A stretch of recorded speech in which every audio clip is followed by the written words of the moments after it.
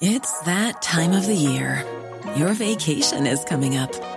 You can already hear the beach waves, feel the warm breeze, relax, and think about work. You really, really want it all to work out while you're away. Monday.com gives you and the team that peace of mind. When all work is on one platform and everyone's in sync, things just flow. Wherever you are, tap the banner to go to Monday.com. There's never been a faster or easier way to start your weight loss journey than with PlushCare.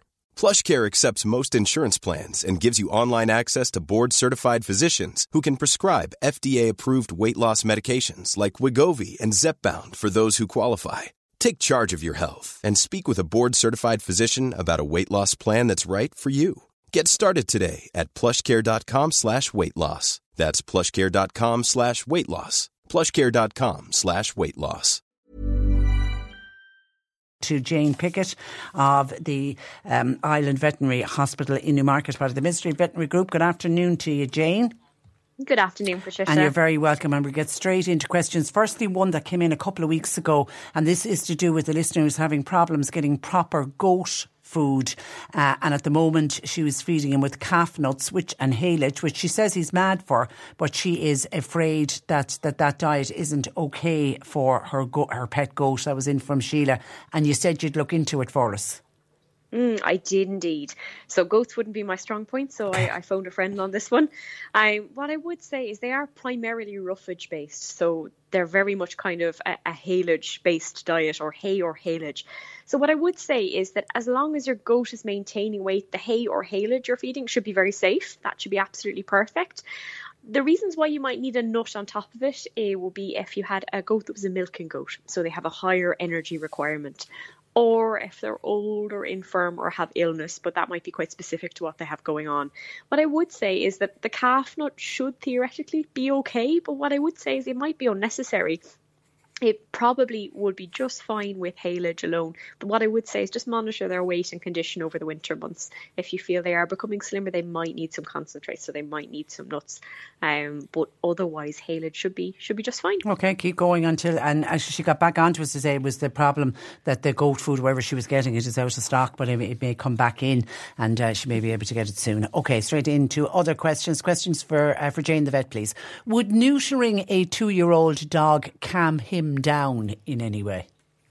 It depends, is the answer really. So neutering male dogs can somewhat calm them down, and that's because they have less testosterone in their system. That's the hormone essentially that makes them big and brave and want to go out and about and search for the ladies and things like that.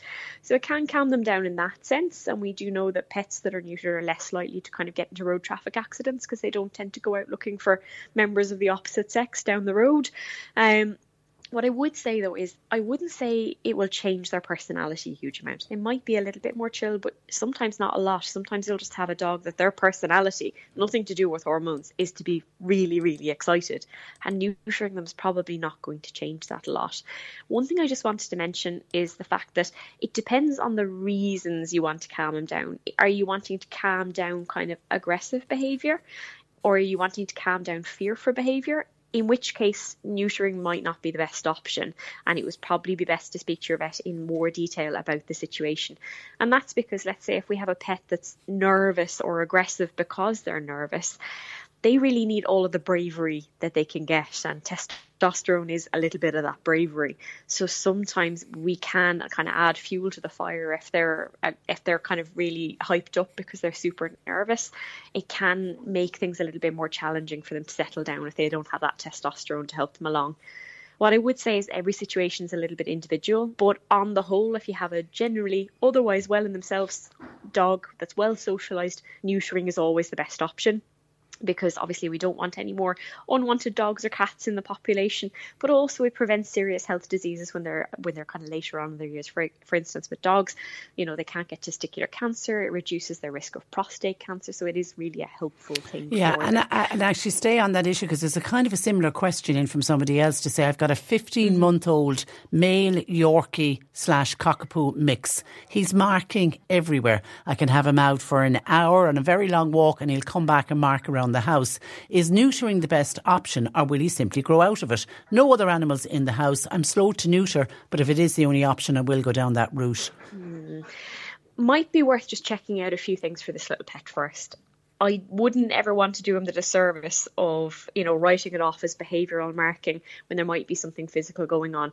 So it could well be just behavioural marking that he wants to leave his scent everywhere, but there is also a possibility he could have an increased urgency to pee. So he might have a little bladder infection or something like that that's manifesting as kind of peeing more frequently, not just when he's out on his walks.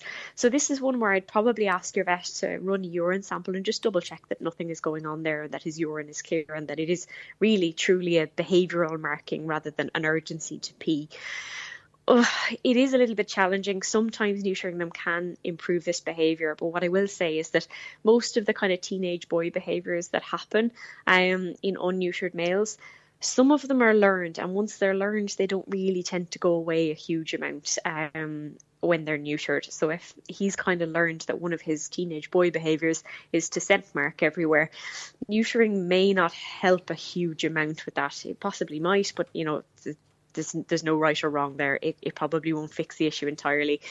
I think a difficult thing is getting the smell of the urine out of the house once they've marked there once, because if there's any little trace of ammonia and the kind of compound of urine that they smell and know is a scent that's belonged to them, if there's any bit of that left, they're going to keep using that as a toileting area. It's actually a very similar issue to when you're trying to toilet train puppies. So I think any areas where he has marked, just give a really, really good scrub with a pet safe cleaner, and maybe try and retrain a little bit of the potty training, give positive reinforcement when he does his peeing outside, and no positive reinforcement when he does it inside.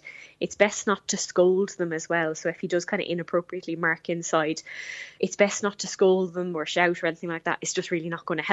All it does but is it really clean the area, because they've got such a sense of smell. Yeah. Okay, we're unfortunately I'm going to have to leave it there. Unfortunately, we didn't have a lot of time for Jane today. Thanks for that, Jane. We'll talk next Thursday. Brilliant. Thanks for joining us. That is Jane Pickett of the Islandwood Veterinary Hospital in Newmarket, part of the Mill Street Veterinary Group.